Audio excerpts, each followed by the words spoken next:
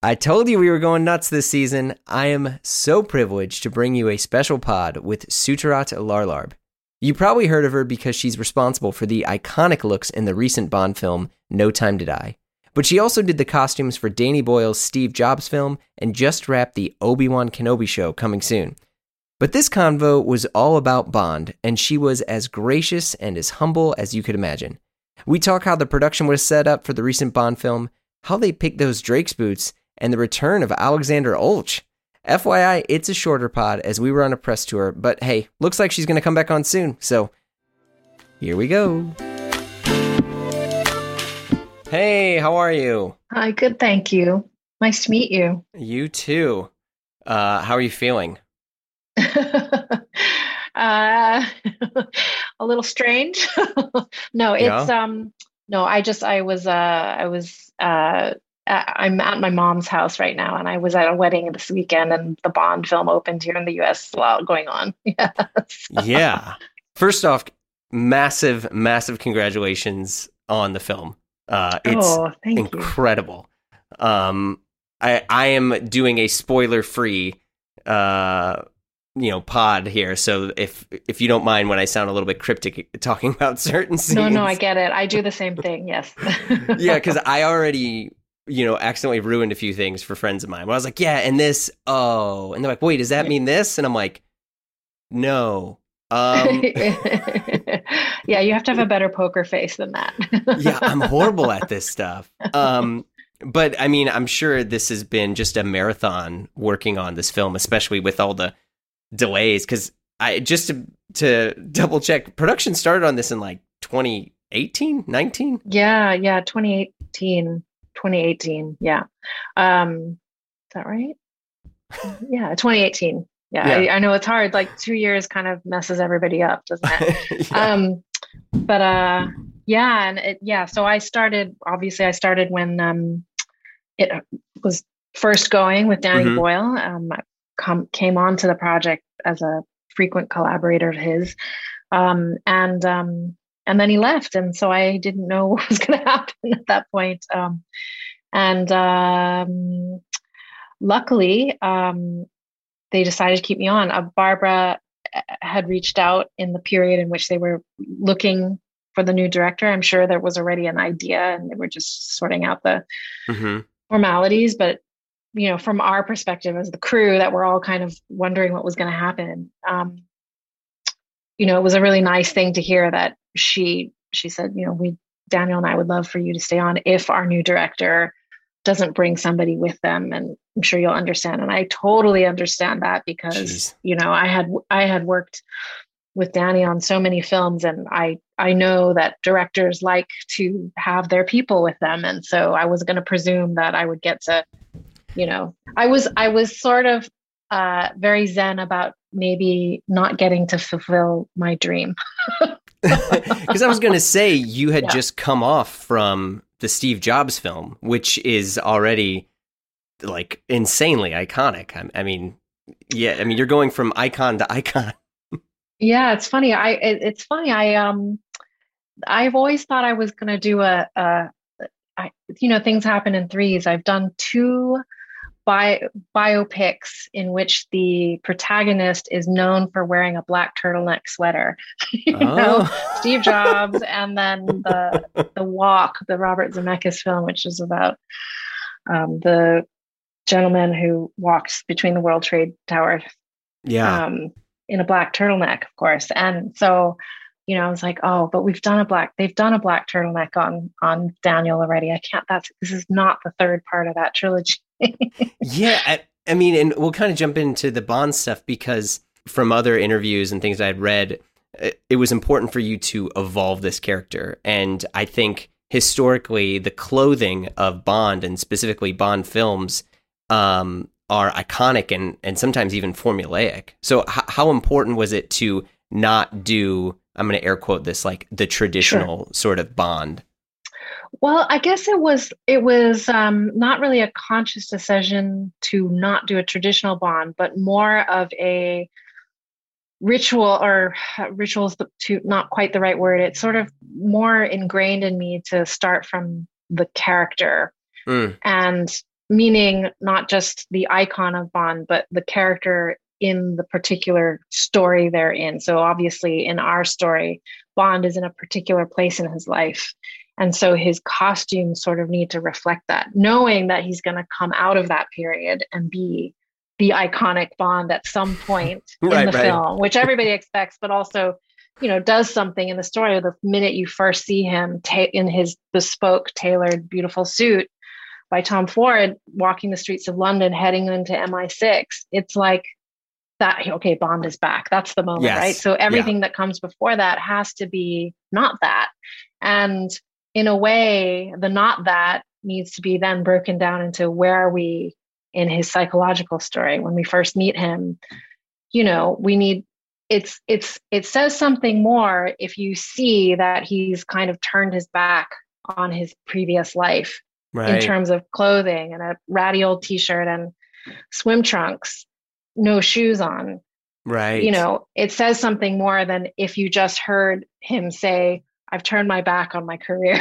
But he's in a really lovely, linen suit or something. It doesn't say the same thing, right? So I'm looking for those moments to try and say that the clothing choices for this character, which are still instinctual to this character, are extensions of the behavior that is trying to be expressed in there, and also give not too much and not too little, so that Daniel, who's a consummate actor, can do what he needs to do in those clothes, Yeah. I mean, I had read, and you had said that you watched all the Bond films to kind of prepare for this stuff. Yeah, I mean, I had already watched them as a fan, growing up, and when, not knowing I was ever going to do this, just out of pure, movie fandom and love for Bond aesthetics. And when I got this, of course, there was no way I couldn't at least watch them again for just to take them in and be able to have conversations. I mean, there's such a continuity of, there's some people on the crew who have, been involved with Bond, since the beginning. Well, maybe not since the beginning, Pinewood, but but Pinewood, you have Barbara Broccoli, who's the daughter, and Michael G. Wilson. You have Chris Corbo, the special effects supervisor, who's done, more than it's 10 or 15 Bond films. There's a thread of legacy that's like coursing through the veins of the production already. And so I think it would have been really remiss to kind of like come barreling in, let's change this, especially because like Bond people are like Star Wars people, which funny enough, you chose to jump into after that. But like in the sense that like there are things to them that are almost like biblical and that they can't be changed or they can't be altered. And so, with that in mind, because you have a background in production design, like how much of your knowledge of thinking about everything versus the costume, again, I'm kind of air quoting, was affecting this design process? Yeah, it's always that for me. I mean, I'm always thinking about what this character is doing in this particular part of the story, in what environment they're in. It's like it's the oxygen for me. I can't really not think about that, which is sometimes not what you want to do. Sometimes it is purely just about aesthetics and style. But in the case of, I would say, this particular Bond, meaning not just No Time to Die, but meaning Daniel. Yes.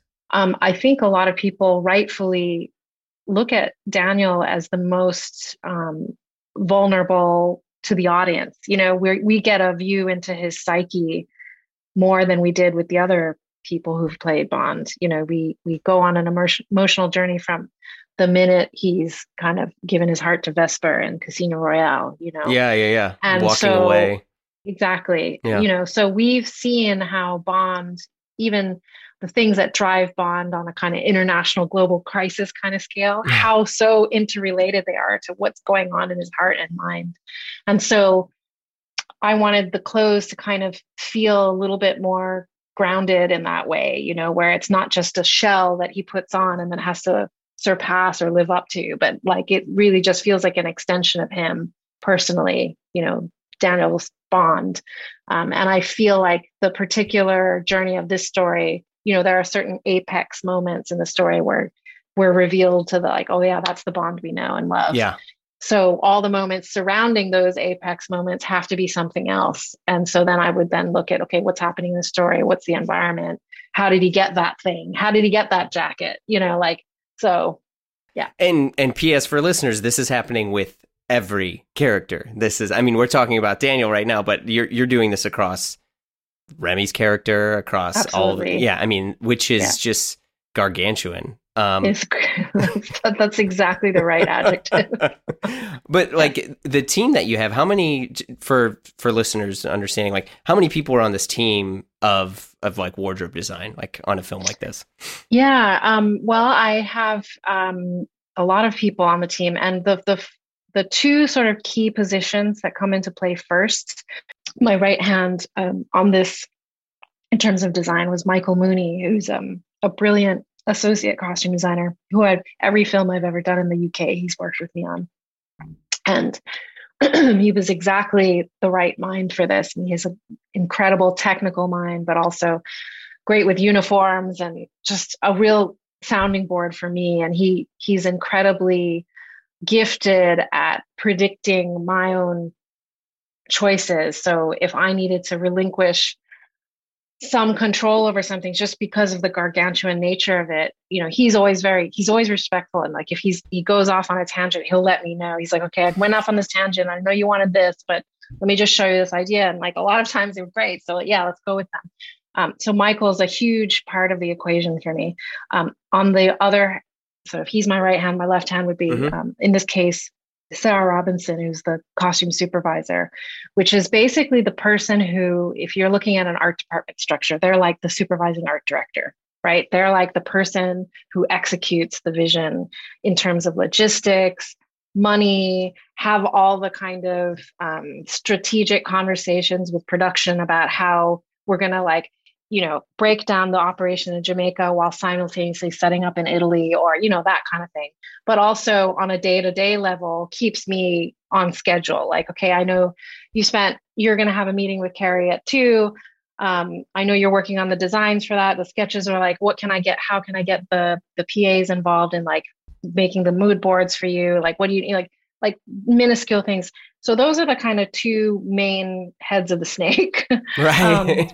And then the rest of it is Sarah is really responsible for putting the rest of the team together, which I think for the most part on Bond Week, it's been a couple years, so it may sound exaggerated, but I don't think I'm wrong in saying it was something like we had a core of 35 people at all times. Wow. And then on a big crowd day, when we would bring in people to come and dress the crowd and kind of look after the crowd, that number could shoot up into 100, which is not actually bigger than like a giant Marvel film or anything like that. I could be wrong. It might have been 50 people in the department for a long span of time, but I know I could probably list out from very, the people I would sort of check in with on a day-to-day basis, probably about 35 different people just in the costume department, let alone all the interdepartmental cross-pollination with props or the art department or production. So Right. Within our costume department, we had a 2-story building at Pinewood. The design division was upstairs, and there was a hallway that led to the fitting rooms. And on the other side of the hallway was kind of like HQ. So it was like Caroline, our brilliant costume coordinator, and Georgina, her assistant coordinator, and then a whole cadre of interns and Alfie, the PA on that side. We had Olivia, the PA on my side, 2 assistant designers working with Michael, Ava, and Kristen lived on my side of the building with me so that we could just have constant design discussions. Down the road in another building was the aging, the textile arts. So that's aging, breakdown, gunshots, blood, dyeing samples. Like, I don't like that blue. It's a little bit too green. Can we just dial up the yellow a little bit or something? Hundreds, there's Sarah and Yvonne who were there constantly, plus then maybe 4 or 5, 6 other people on heavy days. Downstairs in my building, we had a workshop, which was 2 tailors, cutters, right-hand stitchers, then another little separate satellite office that was costume props, so like leather goods, armor, specialty masks, things Good like God. that. And then the wardrobe team, a completely separate part, but related, led up by Pastel, who I brought over from the States to run the set, basically. So we had 4 full-time principal dressers and then other day players when the days got quite big. And then a whole background division led by Ash. And she had a whole team of people working with her, constantly, like between 5 and 12 people at any given time to do the background fittings, get all that sorted and prepped. And then on the days of shooting, there could be upwards of another 25, 30 people every day. So those are kind of like the main players. I really apologize if I'm leaving anybody out, but it's been a few years. No, it's fine. Yeah. I mean, I'm really grateful that you spoke about that too. I mean, because I think sometimes some people think that like a costume designer for a film might just be sitting on an iPad and finding cool clothes and then like adding it to cart and sending it to the location. You know what? And in fact, you have just reminded me of who I like shamefully forgot. On the other side of the HQ side of the hallway was the buying department, who was doing like basically the buy, like is like, Jane Goodey, who is the head buyer, had a team of 2 to 3 other buyers with her and a coordinator in that department constantly. Jane and I would have weekly, semi-daily check-ins about upcoming characters. And I would give her my mood boards and my fabric ideas and character ideas and send her off with maybe some pictures of particular things I had seen. She comes back to me with suggestions. And she and her team are dispatched in the streets of London or on the internet or on the phone with Italy or Japan or whatever designers we're interested in, and bringing those clothes, into a room. The whole operation of unpacking and checking in clothes so that they can get returned if not used, or, being carefully, when an actor walks into a fitting room, you want it to look like a boutique. You want it to be inviting. Yeah. And so they're setting up basically a whole department store worth of, there are the shoes, there are the braces, there are the cufflinks, there are the, everything is set up. And that's just for one look, maybe. Right. And if somebody has 14 looks, you can imagine how many times that happens and how many options. I do a sort of pre-select before, things come in. And some of the stuff is obviously being made. I would say it's 50-50 on this job, made from scratch, and stuff that we modified from real life purchases, or just, flat out just things that were exactly the right answer that already existed. This episode is brought to you by Topper Jewelers. If you're going full Bond or you're just looking for the perfect watch, check out Topper Jewelers. Located in the heart of Silicon Valley and proud to cater to the needs of the global watch fam. AKA, they have a killer website. Topper is an official Omega authorized retailer and has picked out a special curation of all the Omega watches that appear in No Time to Die, including the Daniel Craig designed Seamaster Diver 300. But they also carry a full range of watches for all occasions and budgets, for explorers, secret agents, and all manner of the style savvy. So if you're looking for yourself, your friend, the watch you want now and the watch you want later, check out Topper Jewelers. And don't forget to check out their incredible selection of select pre-owned watches. You have options for every budget, and best of all, they're backed by Topper's pre-owned warranty. So visit Topper Jewelers, that's Topper Jewelers.com. Yeah. So, because I am curious, like, how much of this stuff is actually brought in by the actors, actually, at times. Because I know in the past, Billy Reed, who's been on the show before, Daniel had picked up the peacoat from his store that he wore in Skyfall. And he was talking about, like, he came in and he got it. And next thing you know, he's like, we still can't keep up with production from it. Like, how much are they involved in that? Or is that the case? Yeah, it's, I mean, it can happen. And in the case of this Bond, Daniel and I had a really amazing collaboration. And he was so trusting and open to my ideas that there was never any directive from Daniel, like, I'm going to wear this. If there was any suggestion on, I saw this thing, or there's this brand that I like, have you considered this?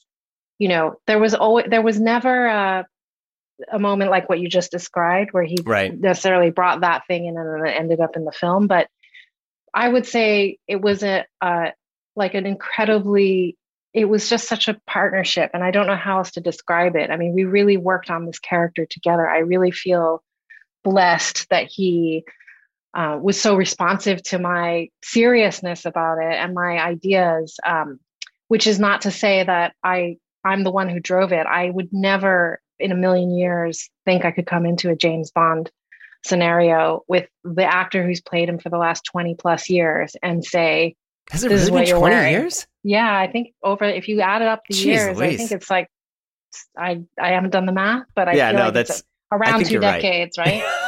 So you can't, I mean, how could you? And I said the same thing to Ben Whishaw, to Ralph Fiennes, to Naomi, who I had worked with before. Right.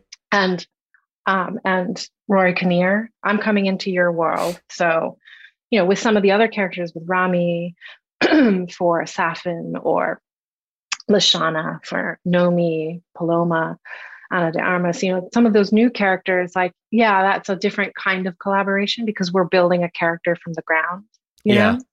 But certainly James Bond, out of all those returners, is somebody who's, he is embodying this.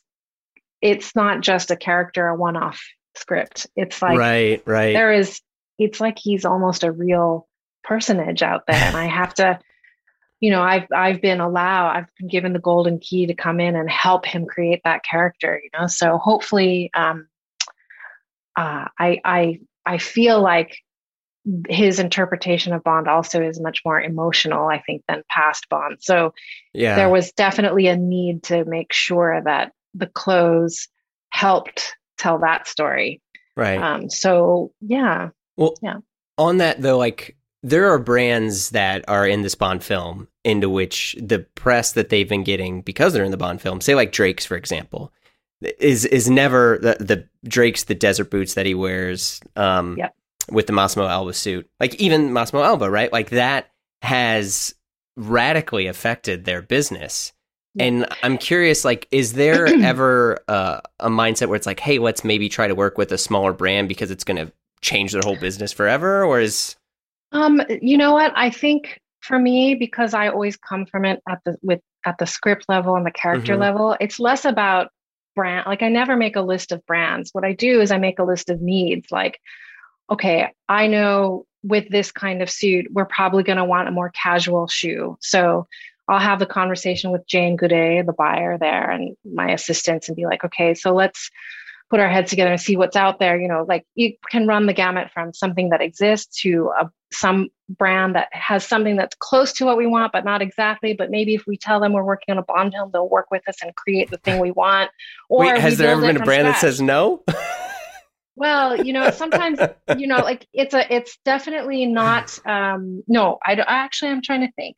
No, I don't think there was ever, I don't think there ever was, but I know that I didn't always want to play that card, because once you play that card, people do want so badly to be a part of the Bond equation. And then I'm a sensitive person. I don't want to disappoint them and not put their, if it doesn't work out on the day, I mean, nothing is set in stone until you shoot it, even when we plan.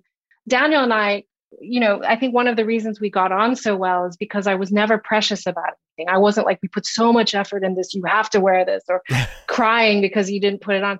I mean, I remember when we were in Jamaica, and we made the last minute decision about some things, and it was so much hotter and more humid than we imagined, and we had actually made wetsuits, like a specific kind of wetsuit for him, and we tailor made these wetsuits, and we'd done different prototypes, and it was like a whole process. And then in the back of my head, I was like, I don't know, it might be just too hot. And so I asked my crew to make sure that, these other things that I had in my head were kind of brought with us just in case. Right, and then the just in case happened, and I said to Daniel the minute we were, either the day before or after he'd done a rehearsal or something, I was like, it's just, you get to the environment and the story and whatever your mood is in this moment. And maybe it's not the right thing I just feel like you just have to be flexible. Right. Right. So, I'm not sure if that answers your question, but it basically, oh, no, we were talking about brands. Sorry. My brain was going off on it's all right. tangent. But so, like, for instance, with those Drake's, desert chukkas. Like basically that was like Jane bringing to me a selection of desert boots because I knew I wanted a desert boot. And that happened to be the one that kind of worked the best in the fitting, not just for the look of it, but probably for the comfort. I mean, actors are always, their footwear is so important, right? They're going to be carrying the burden of standing around all day, if not being in a lot of action in the shoes. So they want the thing that's going to kind of make them not have to think about the uncomfortable shoe they're wearing, no matter what it looks like. So, anyways, there are some brands that I like the Alexander Oak tie there was a whole conversation about when we put that suit together for Italy, and we hadn't done the tie yet. And I said to Daniel, there's this little store in New York that I love, Alexander Oak. You resurrected that company, by the way. Just so you know. Well, I hope huge. When I go in there, I can ask for a different size and something. And I remember I was sitting in his trailer, and he's like, "Oh, I haven't heard it." And I just like pulled up, and I said, one of the things I said before that was we had a conversation about the kind of spirit of that look, and there was romance, a little bit of wit, and a little bit we knew because we wanted the apex of the reveal of Bond in the bespoke tailored London look to be that in and of itself, that this suit would have to have a sort of less structured, this look had to have a less structured but put together to it, right? And a kind of surety of character. And I, for whatever reason in that moment, said a little bit like Annie Hall. And he said, that's exactly right, like Annie Hall. And I don't think anybody will be able to understand what I meant by that. But the fact that he glommed onto it. And I immediately thought of, okay, I'm sure Alexander Oak has something to me that reads, that will make this outfit sort of feel a little Annie Hall-ish, right? Oh, yeah. And I showed him the website, and we looked at it, and he was like, oh, great. And any of these would work. And I sort of narrowed it down to what I thought would work best with that suit. And then Ava, one of the assistant designers in our department, I sort of gave her the contact, and she kind of worked out, like we adjusted certain width. We knew we wanted a width that they didn't make and all that kind of stuff. So then she did the logistics with them, and that's how it ended up in our hands. Yeah. That's incredible. Well, I know your team's getting ready to put you to the next thing, but I just want to thank you so much for your time. Yeah. I could talk to you for hours and hours, but this has been a huge, huge pleasure. So I will hopefully maybe talk to you again at something else, but thank you again. And it was great to meet you. Yeah, lovely to meet you. Thank you. All right, well, take care. Bye-bye. I know. We ran out of time, but that was all we got. She was going on like Jimmy Fallon next or something like that. I mean, it was nuts. Anyway, she's going to come back on, so hang in there, and I'll see you all in the Slack.